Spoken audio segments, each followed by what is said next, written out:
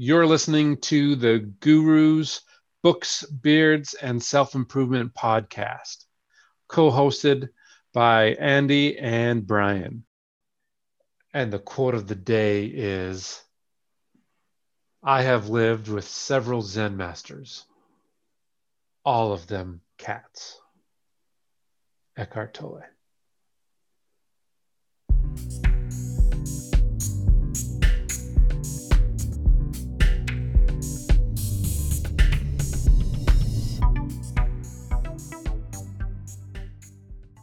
Brian, what do you think of the quote of the day, buddy?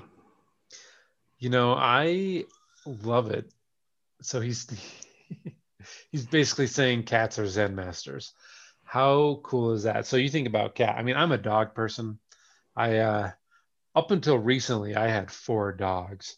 Decided to give one dog to my mother-in-law and then another dog to a family that had just moved into a bigger place and they had the space for it. And man, 4 dogs is a lot, and I was not very happy. My wife would have kept them. I did not want to.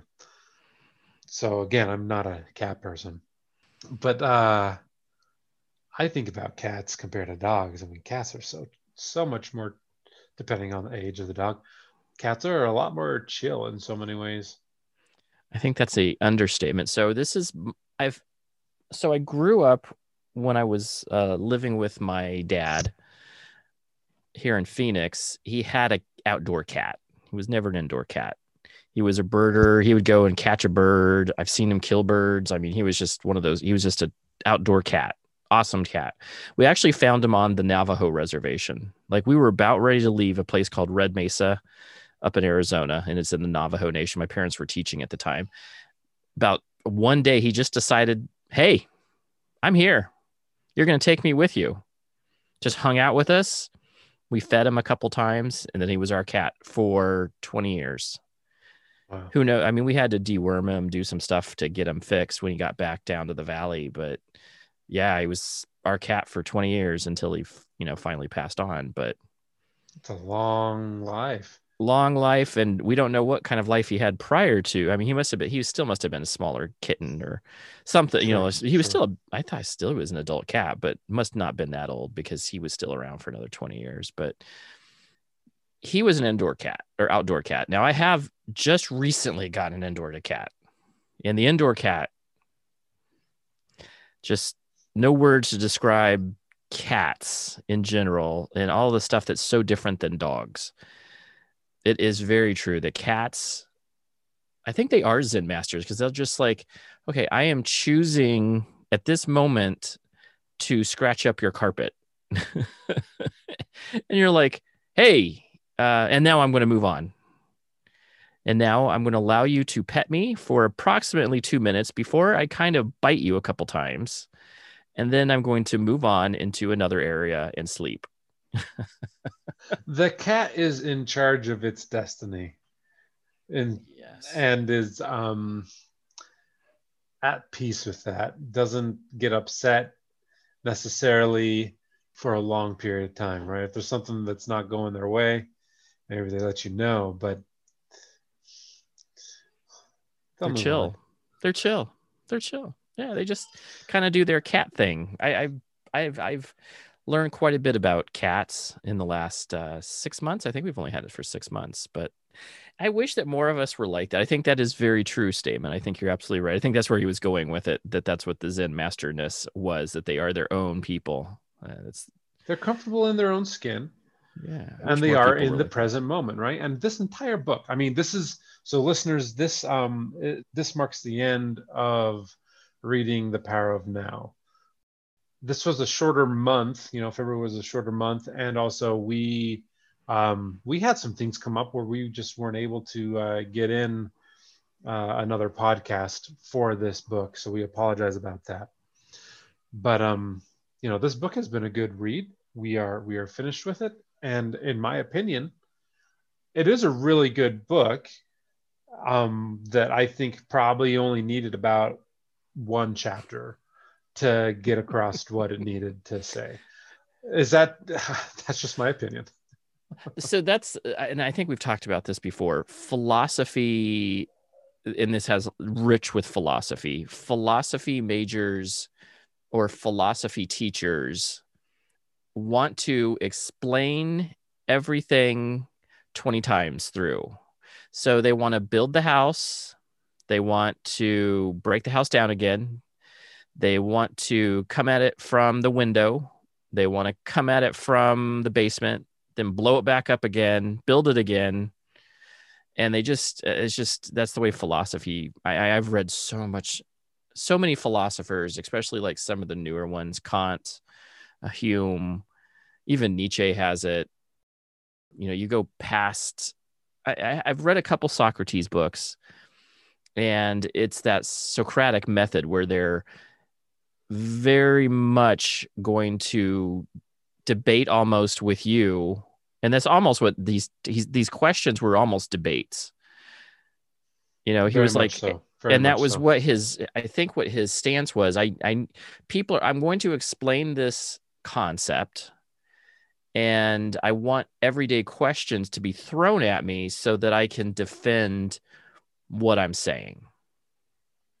And he did it in multiple ways. So if you're like, I don't understand what he's talking about, he threw it at a different way with a different question that you may have.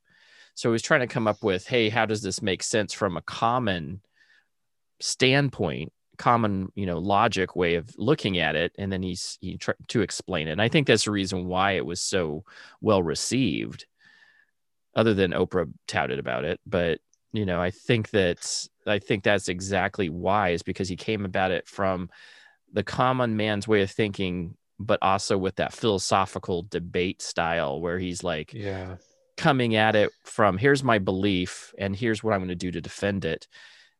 And it all was so peaceful. I will I give could you relate with that. that. It was peaceful, and I don't mean to say that. Well, I guess one page or one chapter maybe would be an oversimplification.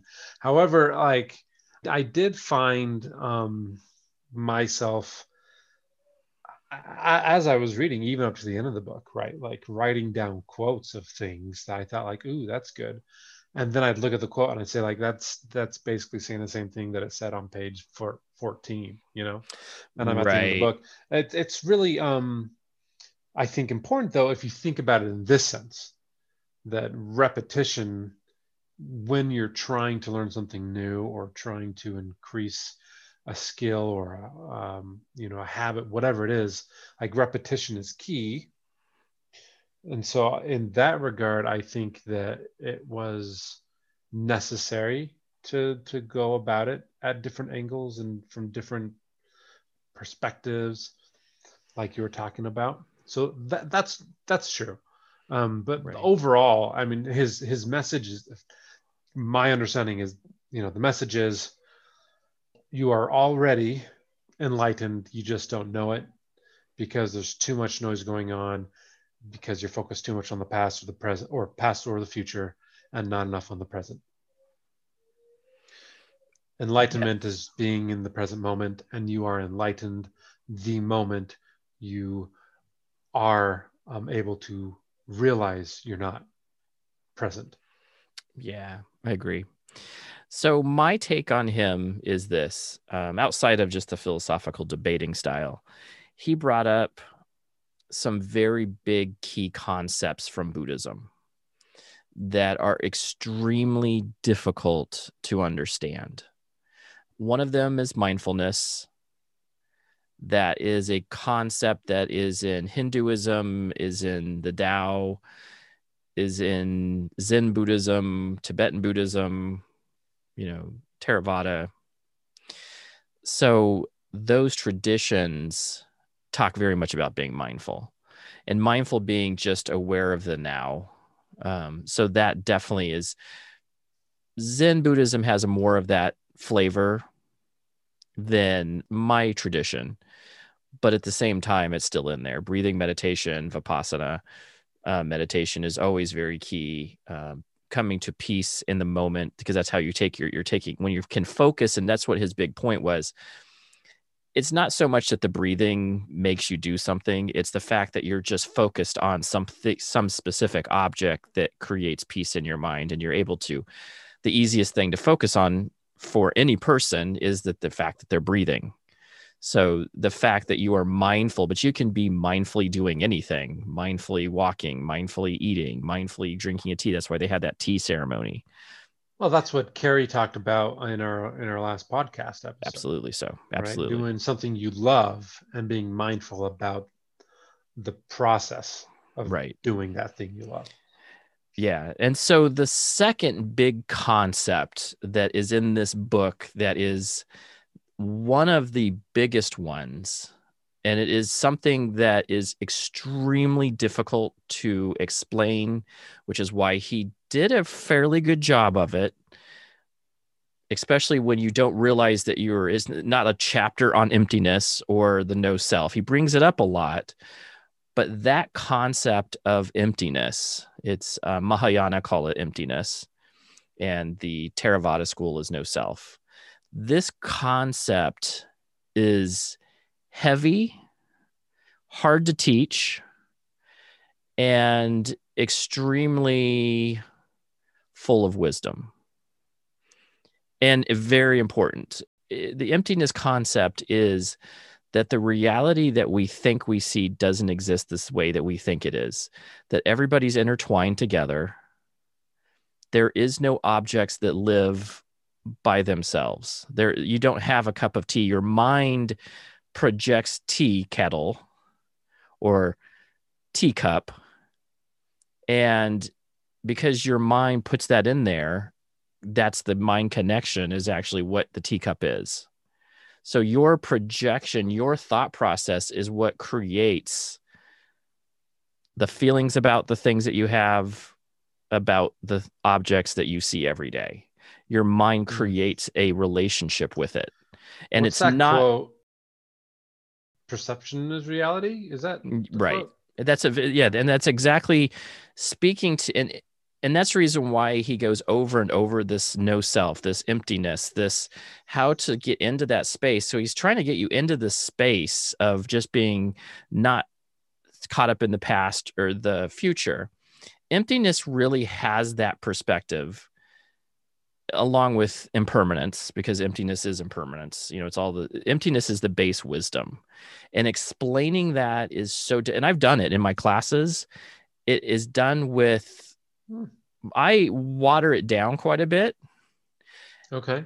Because explaining it in a newbie class is, and there's always typically this one person that shows up. I will read an entire book and it'll be on compassion. And then we always hit on the very end is wisdom. So it's called wisdom. And wisdom is the understanding of what is reality. We are empty of inherent existence. There's always this one guy that shows up just for that every time. It's like, hey, I haven't taught that, that wisdom emptiness class in a while. And this one guy just always shows up on that class just to look I think it's just his karma. He shows up in the class that's the toughest, most difficult thing to explain and to understand. And he actually, I think, did a good job of it, but it is really difficult. The idea that if you think about it, that's where the Matrix movies came from. And there's a lot of newer movies that are coming out with, there's a power above, power that be, that is actually, this is all simulation. And to a degree, they're right, because your mind creates your reality. And it goes back to perception as reality. That's a very simple way of putting it. But you're not your mind. And then the second is that the things that you think you see don't exist the way that you think they do. You take it for granted that this is a cup. Well, actually, it's a bunch of molecules that are stuck together with a bunch of energy. I've seen that over and over again, that really behind it, even the quantum physics behind what a cup is will blow your mind onto what it really is. And that is a good point. I don't want to oversimplify this profound book. I do. he does touch on quite a few things I think are really Mhm. important. Again, I mean, he talks about, how time is basically this made up thing. It's not real. We just use it to make sense of how things are going, right? It's To give things ground, to things get, and yeah, that's the one thing that and it's groundless. There is no ground, and that's the thing that he keeps pointing at, is that impermanence means there's no ground. There is no way to keep yourself grounded. Things will change. right. So Your basically, mind people creates are everything. trying to control Right. what cannot be controlled. Right. But you think you do. You have this false sense that based on the past events that you were able to control pieces of that. If I own, because of the knowledge that I can gain from the past, I can control my future destiny. But they didn't throw in, a car crash that's, or something else that happened to your family or to you that is unpredictable. Yeah. I've been to things where I was so planned, and then I got sick the day before. And then you have to change your plans. Oh well, that's what happens. Yeah. And you can get really upset about it, or you can embrace impermanence, which means that there is no, and so that's the third point, is he brings up impermanence. That's the third big one. So impermanence is that piece that there is no control. There is none. It's all fake. It's all falsehood that we build in our mind to make our mind seem like we have some sort of stability, but we really don't. Well, he even makes it a point to say, if you want to play the game of life, right, or whatever, feel free. But if you are truly enlightened, you don't need to go get a job. You don't need to, care about getting that TV or that car. Like, none of it matters anymore. Now, if you choose to do those things and you are enlightened, notice it is simply for entertainment, not out of necessity or need. Basically, that's how I interpreted that, right? So, like, So that's his point, and it's a Buddhist concept. Again, it's a very big Buddhist concept, and I'm speaking from Buddhism, but it also could be Hindu, and Tao has also some of the same sure, beliefs. sure.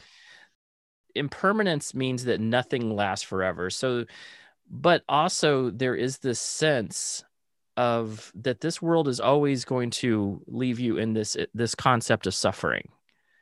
There is suffering. There will always be suffering.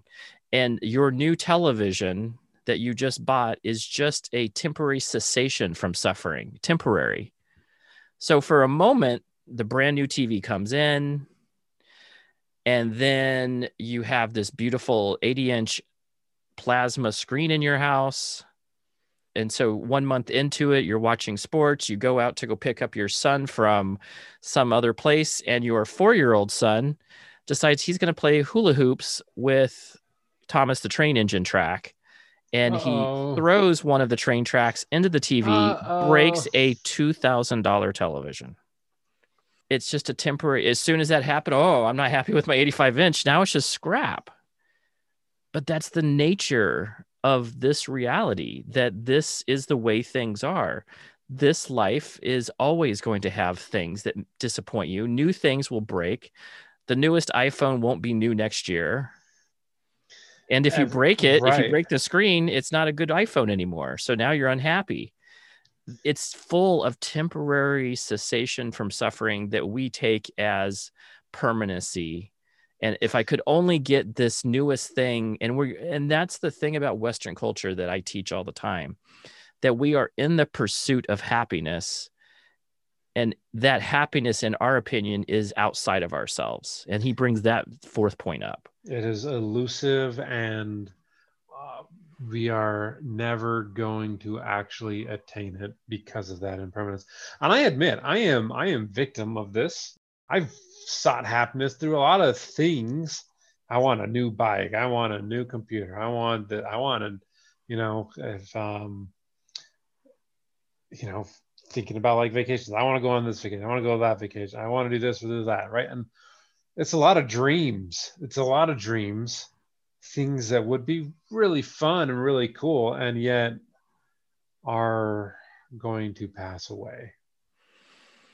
And there's nothing wrong with things inherently.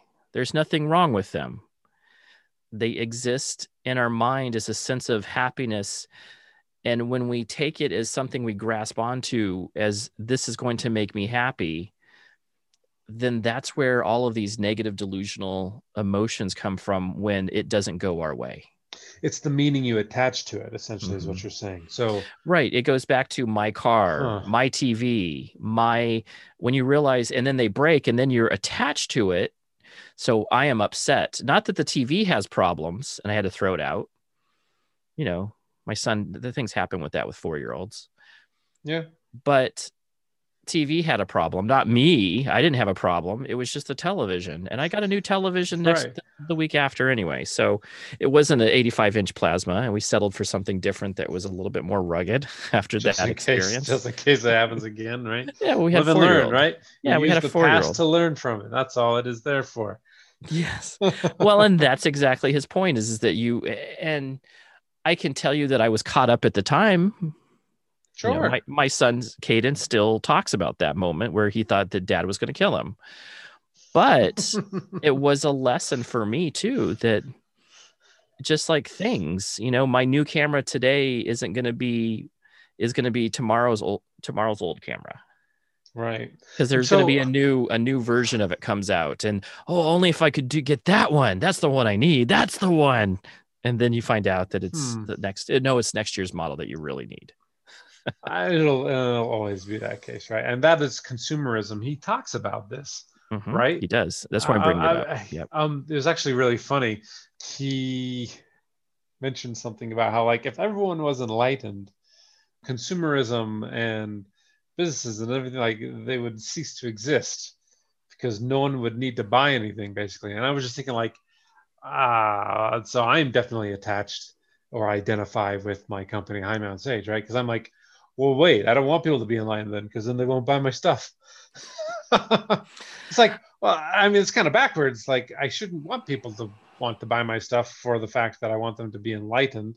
I want people to progress and not need things to make them happy. And the thing, people will think that, oh, that will make me happy. And we are very, very quick to find salvation through things rather than just being. And so I was like, I wrote this down in here. I was like, do I continue High Mountain Sage? ? And I'm going to say, and actually, I'm holding one of your bottles right now. So for all podcasts, yes, and yes, you should, because these products are so good. I absolutely love them. They're some of my favorite products. Just to go to beard product companies, but let me tell you, this is the thing that I do. So I understand that it's a temporary set of suffering. We also, because you understand that concept, that means that you won't attach that level of meaning to it. You can just enjoy and rejoice in this experience, which is how he gets you. That's how you get to the moment of now and mindfulness. Because when you can detach yourself from the things that they are and say that this is impermanent, it is going to only give me temporary, but while it's good, while I can smell this wonderful bottle of treatment and say, what a wonderful smell, it has great essential oils and it's great for my beard, I can rejoice in that and enjoy in that moment. So that's how he got you. That's how he gets you. That's the power of now, right there. You don't have to be attached to these things. Understand that these things are temporary. If I drop this bottle right now, it's going to break. That's what beard oil. That's what happens to beard oil. That's what happens to things in bathrooms. And I think you know the term "this too shall pass" comes to mind. Yep. We use that term when we are struggling, right? Like, I have lots of clients that that I work with, and I actually will say that to them, right? Like when they're suffering or in pain, and it's Well, it depends on, like, sometimes that can be a really invalidating thing to say. So it really depends on the person's background and what we've been talking about and where they're at in the moment. But this too shall pass is something that is kind of a reminder, right? That, like, you've been through difficult things before, you've somehow survived that, you can survive this. This is only a moment in time and it will go away, right? And we specifically use that for suffering. Well, you get the brand new TV and you sit down and you enjoy it and you revel in it and you say, this too shall pass. De-identify from the thing. It is not going to last forever. Allow, and this is, I think, okay, so this is something that I think is really valuable from the book. He talks about that first death and the second death, right? And so Right. basically you've allowed the TV to die already. It has died. In your mind, you have said, this is impermanent. And I am okay Right. with that. When it goes, it goes. If it goes in 2 minutes because the little guy comes in and throws a train at it, okay, Yeah. right? Maybe not what you really want, but allow it to have a first death. Right. And then the second death isn't scary. You've already experienced it. It's an amazing concept what you just brought up, and just flip it to humans. One of the big meditations in the very, it's a base set of meditations. One of them is on the precious human life, where we realize how precious this human life is. We rejoice for the being alive, fortune for the friends around us. And then we also have understanding of death and impermanence, that everything shall pass. We are fortunate to be in this minute to minute moment. You know, we are fortunate to be here and rejoice in those things that we have the ability to rejoice in. Rejoice in the fact that we're alive. You're able to hear this podcast. This is a spiritual journey. Rejoice in the fact that you're listening to something like that, that your mind has chosen to listen to something like that and want to get some value. That's something to rejoice in. I rejoice in the fact that I have a good brotherhood with Brian every time. I mean, we just really Back enjoy at you. this. Right, Back right, at you. right. But I think that you can rejoice in those moments because the realization is that we all will die. This is fundamental in every religion. Buddhism teaches as that's part of suffering, is that we will grow old, we will have sickness in our life, and we will die. And us dying it really is how you die and how you live. If you live with the concept that this could be my last moment, I might as well, it's the carpe diem theme, seize the day, seize the moment, Right, because there is right. not another moment beyond this. This is the moment you can control. This is the moment that you can rejoice in, that you are on this side of the daisies and not somewhere else. You have made choices to listen today to a podcast, and we've chosen to make a podcast on helping other people. We can rejoice in the fact that we have people that will listen to this, and we rejoice in the fact that you're here listening to this. So I think those concepts of putting it into a everyday rejoicing opportunity and realizing how precious this human life really is, and to know that we will die, everything is so impermanent. So just live for now, because that's all there is. You hear a lot in Christian realm, especially, I think, right? There's this whole idea that living right now is more like hedonism, right? Eat, drink, and be merry. Let's party. Let's go wild. Let's go crazy, right? Because we're gonna die anyway, so why not just enjoy it, right? Well, we're not talking about that. That again is seeking pleasure, which passes. It is Mm-hmm. not sustainable, and it is temporary. It is superficial. Nothing wrong with going and having fun, going and spending good times with people.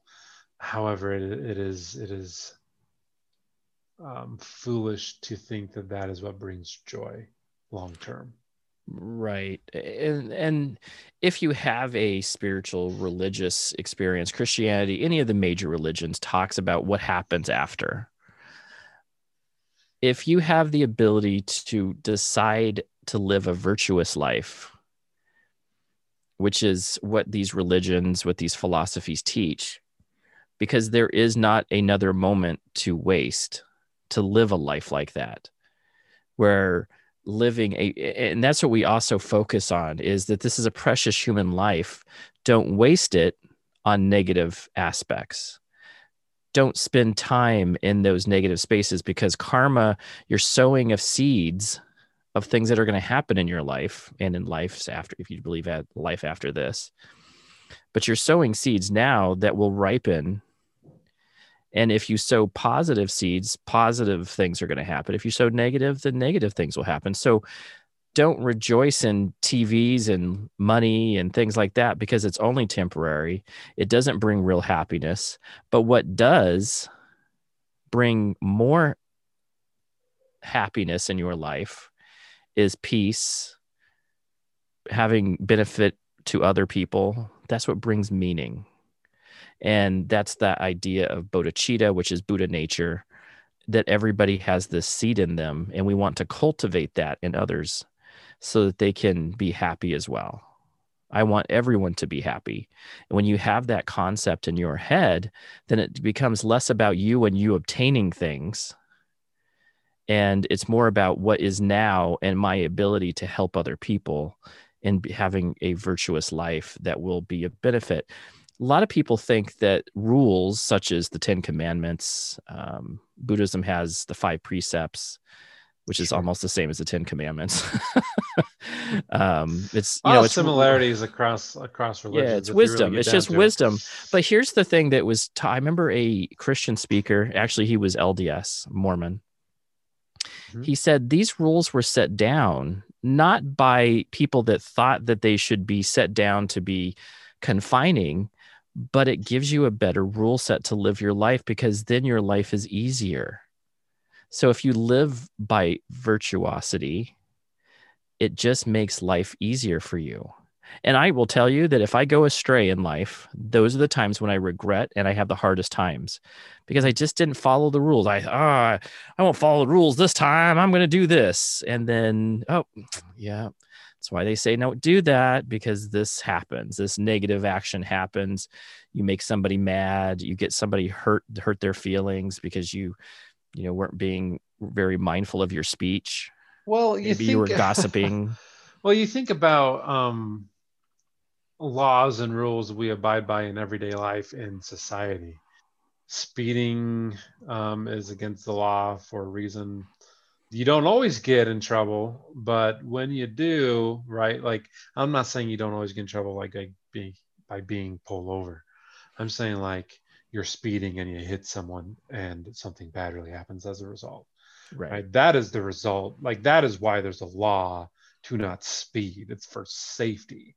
Right. Trying to keep people safe with rules so that the karmic expression of things, which is the law of consequences, doesn't bite you. If I speed and I hit somebody, that's something that's on me. I have to deal with that guilt for the rest of my life because I wasn't conscious. And a good example is, and I don't know the circumstances behind this, but Tiger Woods is an example. He got into a car crash. Oh yeah. And almost killed himself. Now, I don't know all of the story, but I'm sure that something went wrong. Maybe he was speeding. Who knows? But those type of things, because there are rules, not drinking and driving, not speeding, those rules were set so that they can keep you safe and the drivers on the road safe. And those are the things that we also need to abide by. There isn't any rules on helping other people, but it does feel good. And it brings benefit to somebody else.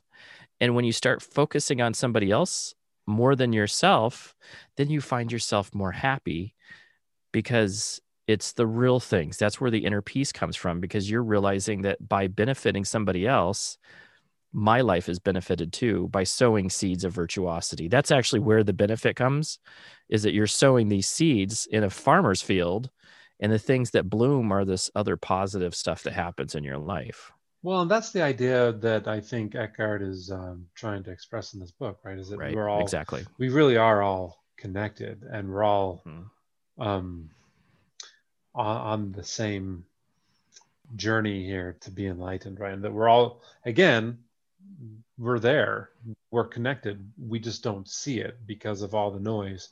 And so, how do you get past that? How do you realize your true potential, your full potential, and become enlightened? Well, it's a daily decision to just connect more and more with what's happening in the present moment around you, right? That's the now. And that is the book, The Power of Now. I oversimplified in the beginning. Probably, Andy's throwing you into the, what did Andy research? well, And why is this look, all the Buddhist practices that he I would, teaches, which was amazing to me, the way that he was teaching it. you know what? But you're right. Eckhart did a good job at expressing these things. I mean, there's a reason why it's sold millions of copies. I mean, I enjoy the book. I think explaining the book is much more difficult than understanding it. Like the way he explains it, I sometimes felt stuck. That's that word again. However, you get to the end of the book and you do feel less stuck if you really pay attention to it. You put into practice some of the things that he's talking about. Share this from my own personal experience with some of the stuff, right? There are moments of enlightenment, right, where you're kind of breaking through and think, oh, that makes sense. And okay, I'll try that. And you do, and you come back realizing that more and more the past doesn't exist. It isn't real. The future isn't real. It's all just these things in our head. And we can de-identify from them and just be. Right. The biggest thing here is that this stuff doesn't happen overnight. And the thing that he gives Right. you this concept. Now, what I would suggest for anybody who wants to continue down a path, because it's easier said than done, he doesn't really give you like, hey, he gives you some of the stuff of how to get here. I think through a very solid meditation path. I know that in my tradition, we call it Lam Rim, where we get from precious human life to wisdom and compassion through 21 different meditations that we do through like a cycle. Today I'll meditate on precious human life, and then I have 21 different ones that lead me to wisdom of emptiness. And then I repeat. And what you're doing is that you're familiarizing yourself with these concepts every day. And then when you move to the next aspect, it helps your mind be able to not just be stuck, but you're also progressively following the yellow brick road. And in order for you to find Oz and then find that there's no place like home, you have to go through, you have to meet the scarecrow, you have to meet the Tin Man, you have to meet the lion. You have to meet that the man behind the curtain who everybody thought was the great Oz was actually empty of inherent existence. He was just a cloud of smoke in the end, right? And then he just happens to be actually a man that was in his dream. In her dream, because she was in actually Kansas the entire time, right? But that's or was she? Or was she? That's a good question. No. It's always debatable. But that's the one thing. That's the one thing. But she had to go through that experience to get to the end, to be able to have that journey and path. And the journey was just as important. So my suggestion, the journey was the important part. The journey was you didn't get to the end without the journey, right? Like that. And that is the point. Right. The journey is the only thing that matters. Where you are at right this moment, whether you are comfortable or not, it is all you have. So embrace it, be in it. And if it's not something that you want, right, get in tune with some of the stuff that Eckhart's talking about. Right. Maybe you make some differences or changes, or maybe not, right? The point of enlightenment is that you really don't need anything. You're already you're already perfect. You've already arrived. You're already enlightened. You just need to figure out how that's the case.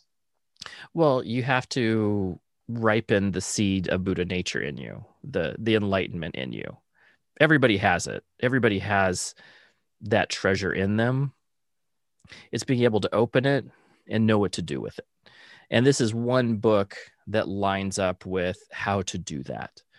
And at least gives you the concepts and some of the how-tos.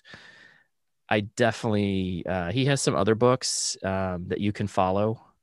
I think that following our book club will also help bring that level of knowledge, which is what our goal is. Definitely. To discuss these books because of the fact that they have some extreme wisdom for living an everyday life that we can take away from and help other people understand.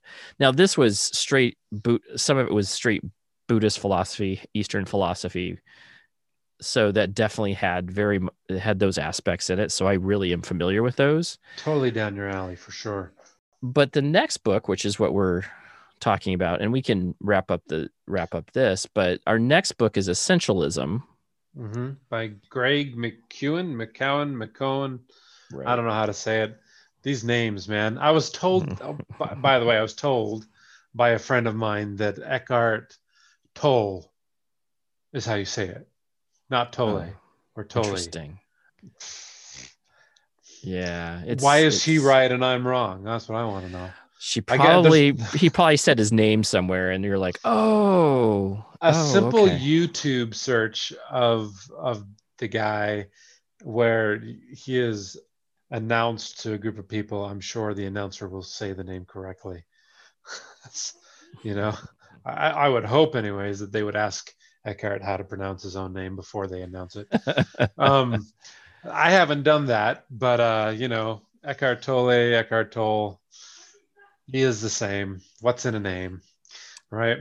So he is a spiritualist. He does have other books. So if you are interested in this, he has accompanying books. He has I think he has a workbook for the Power of Now, which kind of gets you into doing some of the methods that he's teaching in the book.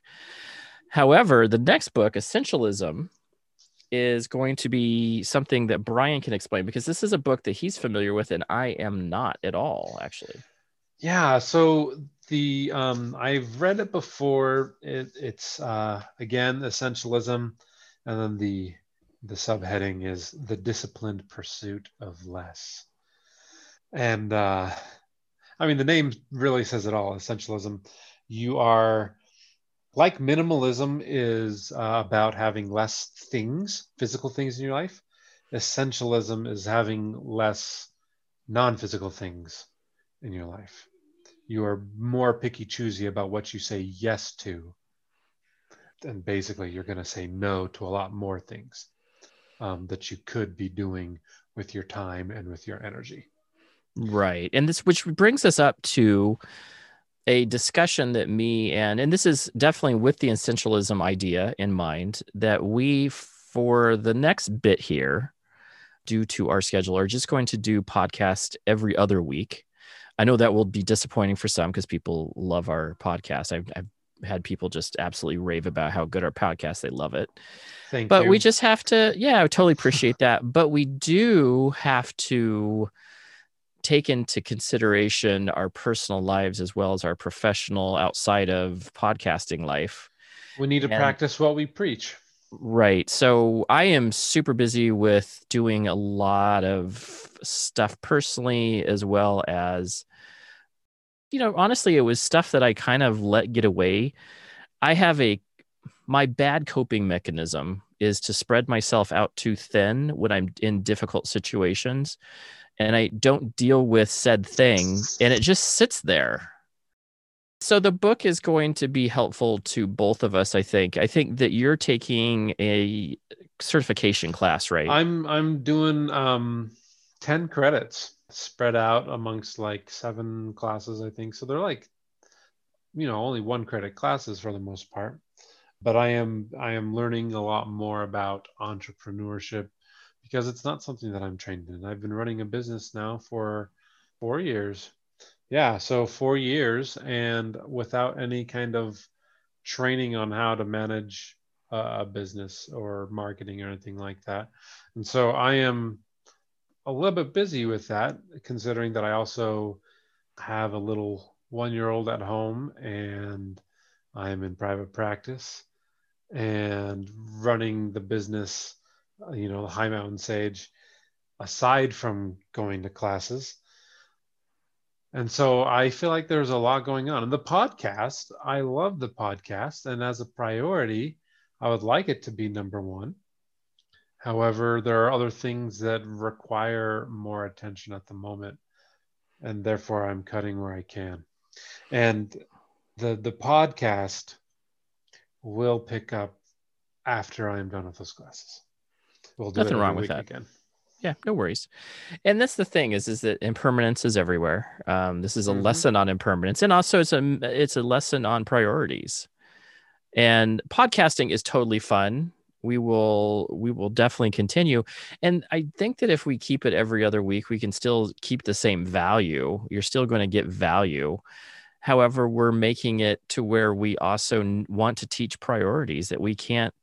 Sometimes you can't just go in and record, because to prep up for a podcast, you have to do the readings, you have to take some notes, you have to do some, thinking about what you just learned to be able to express that to somebody else. And we want to be able to give you the best value as well. And when we think that maybe we could have done something better, and some of it was down to maybe we just didn't have the time, especially when I realized that with our crazy, hectic lives, sometimes you just need to be able to say, hey, what can I do better and bring value versus quantity? Quality versus quantity. We could do a releasings of podcasts every week or every 5 days, every 3 days, but you're not going to get the value out of a discussion like we have when we're actually researching it, Putting our and time, putting our best time self in. into it. Right. And so essentialism, and this book will go more into depth about these concepts that we are talking, right? The very reason why we are making adjustments is because we are trying to focus on more of the essentials. So you can find essentialism online if you want to support local bookshops in your area and also support this podcast a little bit. Go to bookshop.org and find your copy of Essentialism on there. A little bit of the proceeds when you buy your copy on that website will go towards local bookshops in your area. So Love it. very Love good it. cause. Yeah, love that. I'm that's such a really interesting discussion. So let's jump into a quick discussion about beard products really quick. Sure. And it goes in with that local idea, buy local. Now, I know that that's something that you're doing. I know specifically with your soaps because you're able to get that. He has a beard soap that it's a beard soap, so it has beer. D. Yes. The beverage. And it doesn't smell like beer. So just to get anybody, but the thing that it does is it suds up and like almost sizzles like a little bit, like it just fizzles, not sizzle, fizzle on your beard. And I love that sensation because you can just feel it getting clean. It actually, with the contents that you have, also it leaves it very moisturized at the same time. So it's taking the oils, but it's also moisturizing at the same time. So it's a really good beard soap. Yes. But I absolutely, yeah, for sure. The first time I tried it, I was like, whoa, this is so different because of it has that fizzly kind of thing that just makes you feel clean. I love it. But locally sourced. So we go back to how far do you go into and this is a beard question that I have. People in the business buy products from different vendors. And I think that the people who do the first set of, there's people that get into the thing just to make money. They're buying their products from Amazon, from who knows, they don't even know, just the cheapest, maybe carrier oil on Amazon, maybe some scents from Amazon. And then there's folks like yourself that are finding companies that are going to be reliable, best quality. I'm not saying anything bad about companies that do the other. I don't, I just think that it's not going to Well, get you the premium quality that you would like, I think, or you don't know what's really put into it. That's a better way of putting it. well, think of it like farm to table food. There's some value to having eggs or spinach or whatever it is that you're eating be processed in the farm next door. It's more fresh, because of that, it's going to taste better. It's supporting the local economy because it's right there. Like there's a lot of benefits for the farm to table process. Now, if you look at that with your products that you're buying in general, right? Whatever it is, in this case, it would be beard care or grooming supplies. I think that same concept matters because you're stimulating the economy and helping in more ways than one. So what we're doing with High Mountain Sage, we try to source things locally. It's tough when you're talking about oils because Utah is a desert. Utah doesn't grow all the things that you would need in beard products. We do locally source our beeswax.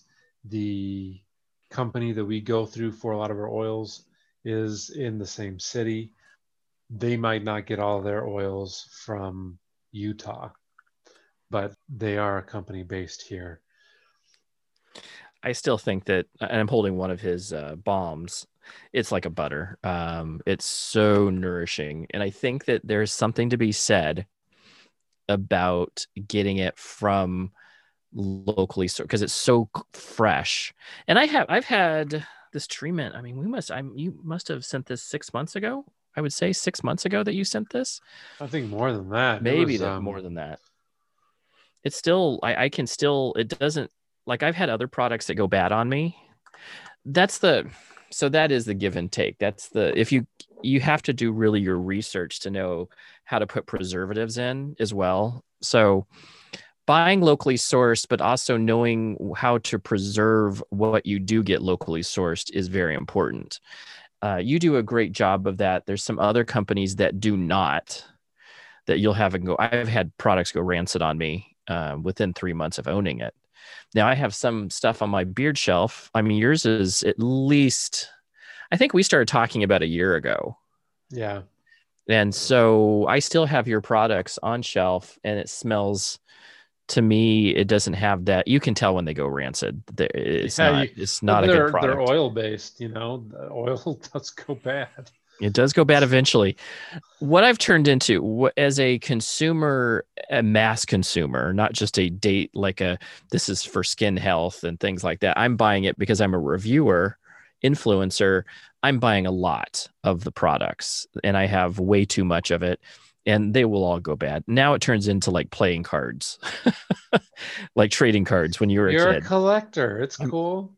It's collecting beard bottles that are cool with cool things. And I have lots of different ones. I got one, I've had, the other day, I got one from a British company where the label is just him handwriting it. It's come from a company called Seven. And he just kind of says, it's not really a business for him. He knows how to make some and he wants to throw some new scents out, and unique and amazing is all I can say. He can't sell them in EU because they don't meet the EU standards. So when you buy it, he's not a business. So you're just buying it because he knows how to make it, and you're exchanging money just to keep because he has some cost on his side to give you some products.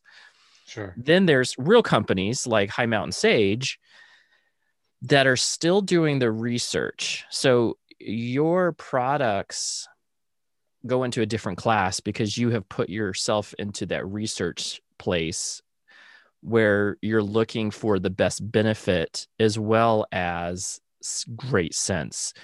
We're originally essential oil which I'm into essential oils, is the other outside of the carrier oils, which is what helps give you some of the carrier oils help you with skincare. Mm-hmm.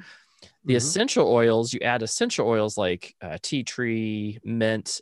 They have all of these features, antimicrobial, antibacterial, so many little features for skin health as well. And then you've also crossed the line into some of the fragrance oil markets, because not everybody can deal with essential oils, and fragrances last longer. And there is a market for like the fragrance oils for the scent of them. Right. Well, and you think about most colognes or perfumes out there on the market, those are basically what we're talking about here, right? They are fragrances that maybe have some natural stuff in there. A lot of the time, though, it's synthetic. And there's pros and cons to going synthetic. Sometimes using the synthetic, it is safer for your skin. I mean, there has to be a lot of research on that, and again, the amount that you put in your product matters. That is something that I think lots of people don't realize. If you've got something that smells really strong, it's probably because they've put too much in there and it's no longer safe for you. But these fragrances, a lot of times they take natural things and they go in there, and with the use of science, they change like one little molecule and they change it so that it's a little bit different, but still natural to a degree. And so that's like a blend, a hybrid, synthetic natural fragrance oil. Right. And we're trying to stay as natural as possible with our products. Sometimes, depending on the scent that you're going for, it's just impossible if you want it to be cost effective and skin safe. That's the biggest thing. And you have to do a lot of research. I'm really fairly good friends with another company, actually quite a few companies. I'm a reviewer. So I know that there's this balance. There's a balance also into finding new carriers for the benefit of your skin, but also to be competitive. So I thought about this, and I didn't know where you stood on this. So hemp is an amazing oil, absolutely an amazing oil. What do you think about that conversion from hemp to CBD? So I, hmm, I'm mixed on this. So one time I had thought about going the CBD route. It was like the it thing, right? Mm-hmm. Like, and I think, and this is where I pause. Whenever there's something that's like a buzzword that comes out, right? CBD as an example. Right. I feel like it hits the market, it's praises, it's a great new thing. It's the cure all, fix all. And you can say like, oh, it fixes that problem and this problem, and you no longer need to take this medication because the CBD will do that for you, right? The THC. And I am hesitant to buy into that. I haven't done a whole lot of research on CBD in general. I do think that there are some benefits to it, of course. Is it as all powerful and as good as people say it is? I don't think so. So I think that hemp seed oil is going to be beneficial and good for you, for your skin and your beard. CBD, you're crossing into stuff that I don't necessarily think it's going to be, you're not going to need CBD, I think, for your beard or for your skin. Like CBD is maybe more beneficial in other areas. And it's just as this buzzword that if you put it on there, people be like, oh, it has CBD, it's going to be great. Well, the amount that you're putting in there, probably not. CBD is expensive in and of itself. If you're putting in that beard oil, your prices are going to go up if there's any amount in there that's actually going to make a difference, I think. Right. I think that it's an interesting discussion, which goes back to even the book that we're discussing, which it's just buzzy marketing, and that's where we can get caught up into consumerism. Mm-hmm. And it is very easy to get caught up. I got caught up into it originally, and very much to the point to where everything was about buying the next new product. Oh, so and so released this, I need to go get it. I still have a sense of buying products because I am reviewing them, but now I'm being a lot more picky with what I want to review. I did get, because of the CBD question, I bought a few CBD oils to see if I can compare them to hemp and different experiences I've had with hemp. I love hemp, to be honest with you. I think there's so many benefits. So companies that have that in there, I'm just love them. You are welcome. Yes, exactly where I was going with it. And I think that having it is a really good product. So, and it was in the same category as CBD for a while too, that it was illegal and you couldn't do much with it and you couldn't sell it. Now it's everywhere because it's, it has very little THC, if any. And I think that there's like, what makes it hemp is like if I remember right, there's some other ways that they categorize it. It's kind of mysterious categorizing. Like there is the ones without any THC. Then there is some plants that have a little bit of THC, but it's so negligible, and where they process it doesn't have that. However, the benefits of hemp oil and hemp seed is absolutely amazing. It is absolutely amazing. I actually went to a CBD shop and bought a beard conditioner wash. It's like a all-in-one. Amazingly good. And it smells like, I think it smells like tea tree. I think it's a tea tree essential oil type of smell, which I absolutely love. Again, I'm an essential oil people. Some people just aren't into the essential oil smells, but I am. Yeah, that's okay. Yeah, some people aren't. I love them, but I compare that to the other ones I have, and there's no comparison. The hemp is definitely really, really good. I've had some other ones that are good, but I would say that was like my everyday. And I hate when I get close to almost done because I go buy more of it. Well, what I like about the hemp and why I chose it as a carrier oil in a beard oil, part of it is so quick to absorb, and Right. it is considered a dry oil, meaning that it's a little bit, it's not as greasy, and that's partly because it probably absorbs a little Mm-hmm. bit quicker, right? So it's not as much oil It's left not on as the surface. waxy. Yeah. Yeah, that is one of the reasons why I like it. It's a lighter, quick absorb, and the quick absorption means that it's in the skin, right? Right. Like you're not wasting any by it like rubbing off on something, Mm-hmm. or Leaving I guess your beard greasy. right, seeks in, so you get all that nutrients, all the benefit of it.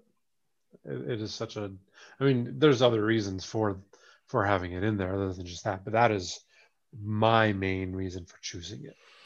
I think fill and beard definitely is one of my key reasons. It is, and it's also natural, so I know that it's good for you. I know people that do locally grown hemp, and that stuff is usually the better stuff. There's lots of hemp carriers out there, hemp seed carriers out there. Ones that I've known that have gone local, they seem to have the better products, and it's hard to get some of this. There's a huge hemp seed market out of Kentucky. There's a huge hemp seed market out of Canada. I don't know where you're getting yours.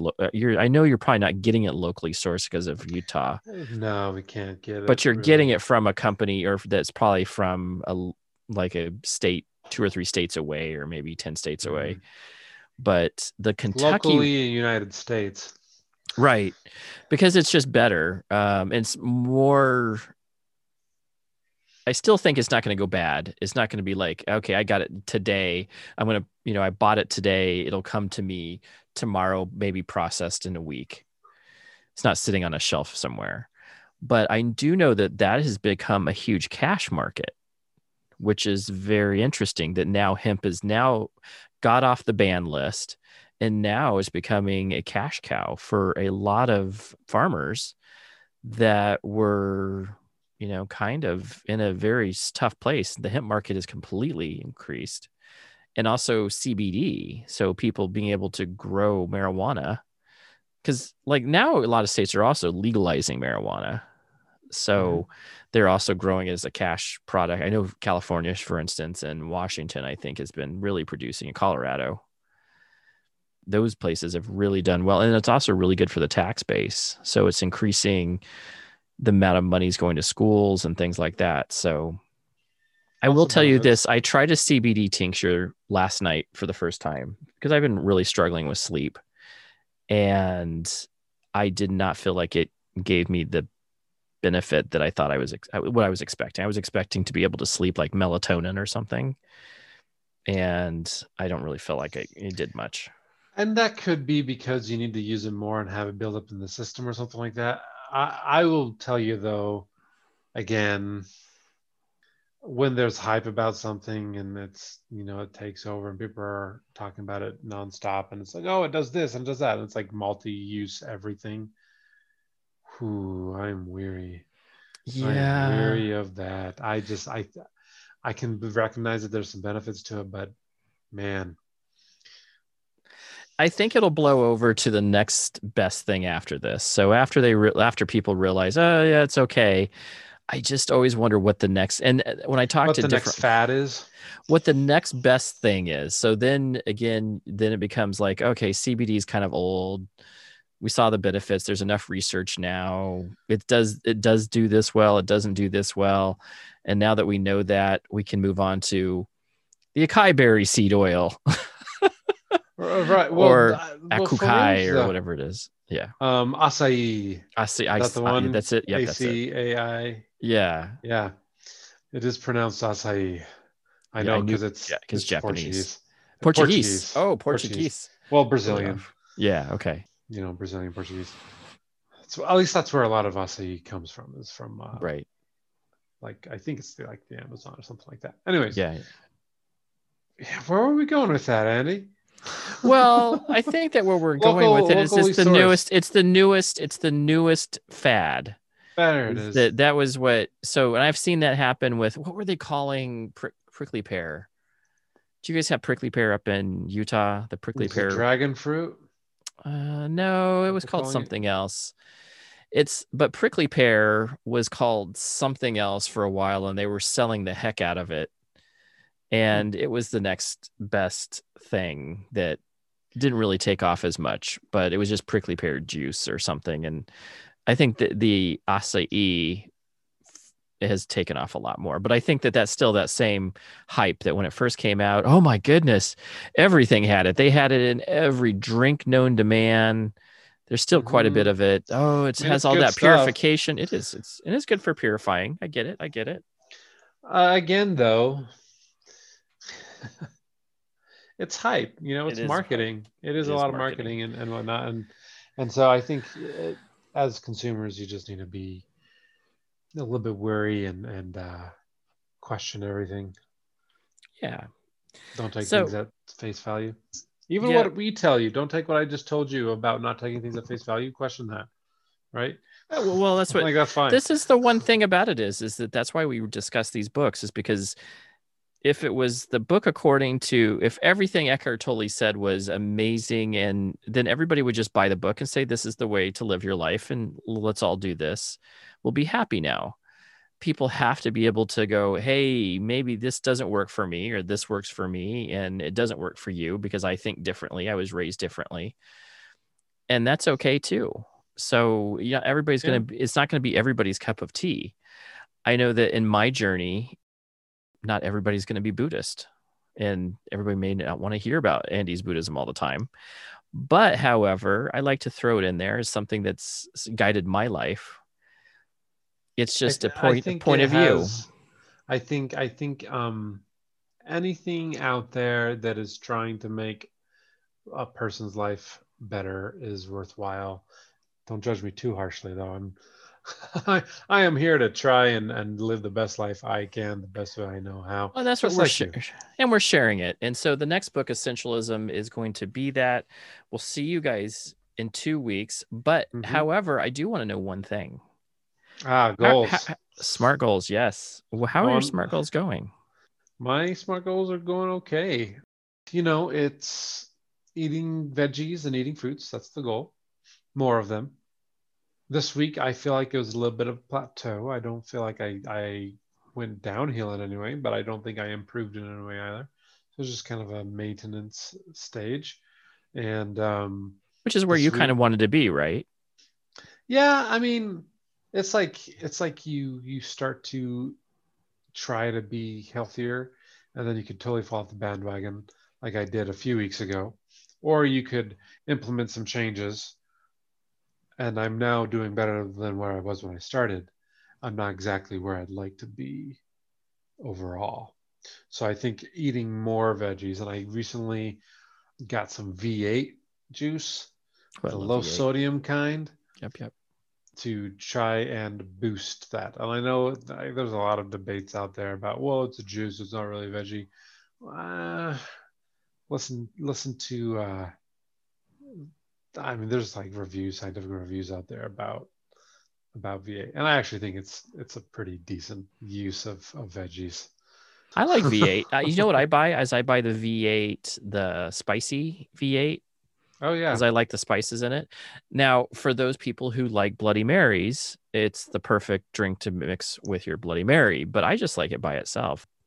I used to not like it when I was a kid, but now I enjoy the heck out of it, especially if it's chilled. Oh, oh yes. Oh yes. I just absolutely love it. I did not like the one that was all with fruits in it. The splash or no. whatever. Did Oh, not well, like and that. and that one is much more unhealthy because then they're throwing in different concentrate and added sugars and stuff. Whereas the regular V8, other than like lots of sodium in the original V8, it's actually pretty decent. Like there's veggie concentrate, but vegetables don't have nearly as much sugar as fruits. Yeah, I So agree you're with you're you. doing better in that Yeah, regard. yeah, for sure. And I think there's more nutrients in it, not just simple sugars or fructose, even fructose.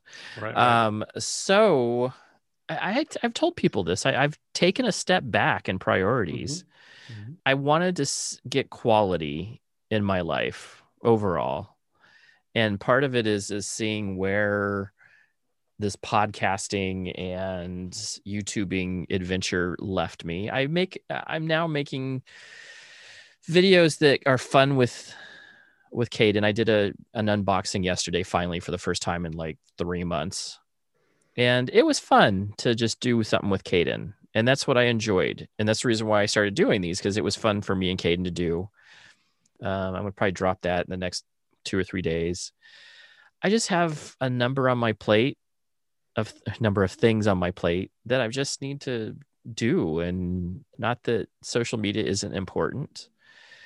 I'm not making a ton of money doing it. And there's some priorities. What I realized that I needed to really focus on my family. And so what I noticed that if I do the reverse, I transform the situation. So Christy wasn't very happy about me doing all these podcasts and all of this stuff. But It's time consuming. it is time consuming and it took away. So if I showed that she is a priority and that Caden is a priority and getting things done is a priority, then she doesn't have the same thought process of, oh, hey, this is in in lieu of you spending time with me, you're doing this. Right.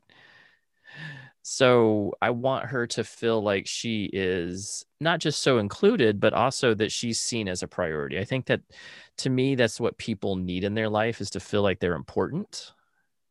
And maybe that's where I was going wrong for a while, is that I was running away. I don't want to talk too much about it, but marriage is not easy. And so coping skills are very important in them. So what I heard you And say is Christy got really mad at you. she was disappointed in the fact that I was, yeah, she was very disappointed in the fact that I was spending way too much time away from just being able to be there, be there Right. now and be present. And when I'm on, it is time consuming because it's not just doing a podcast. It's about social media, looking up stuff, reading a book, but then also the social media stuff. For being part of the beard community, you have to keep up with all of this stuff that's going on, and it can get time consuming. So I'll be at night scrolling through videos, seeing what other people are doing, keeping up with my friends. Oh, I got to go watch this guy's video. I got to watch that video. I got to watch that video and this person's live stream and that person's live stream. it becomes extremely tedious if you allow it to, and it spreads your life really thin. So just cutting back and essentially, making some decisions on what's more important.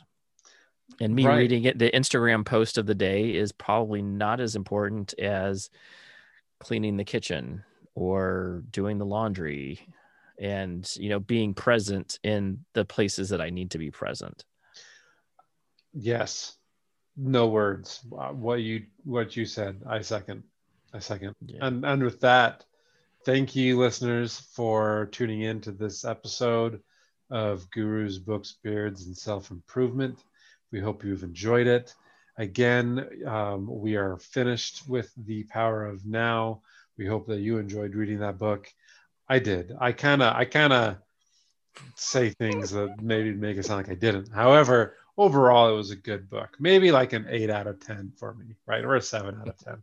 I don't know. Anyways, It's all good. we're not judging or ranking them really. But he did. Essentialism, I totally just did, right? Oops. Essentialism is the next book. I love this book. I am looking forward to reading it. It has been a while since I've read it, and it's I think it's full of gems. And so go find that again, bookshop.org, and beard on. And stay bearded.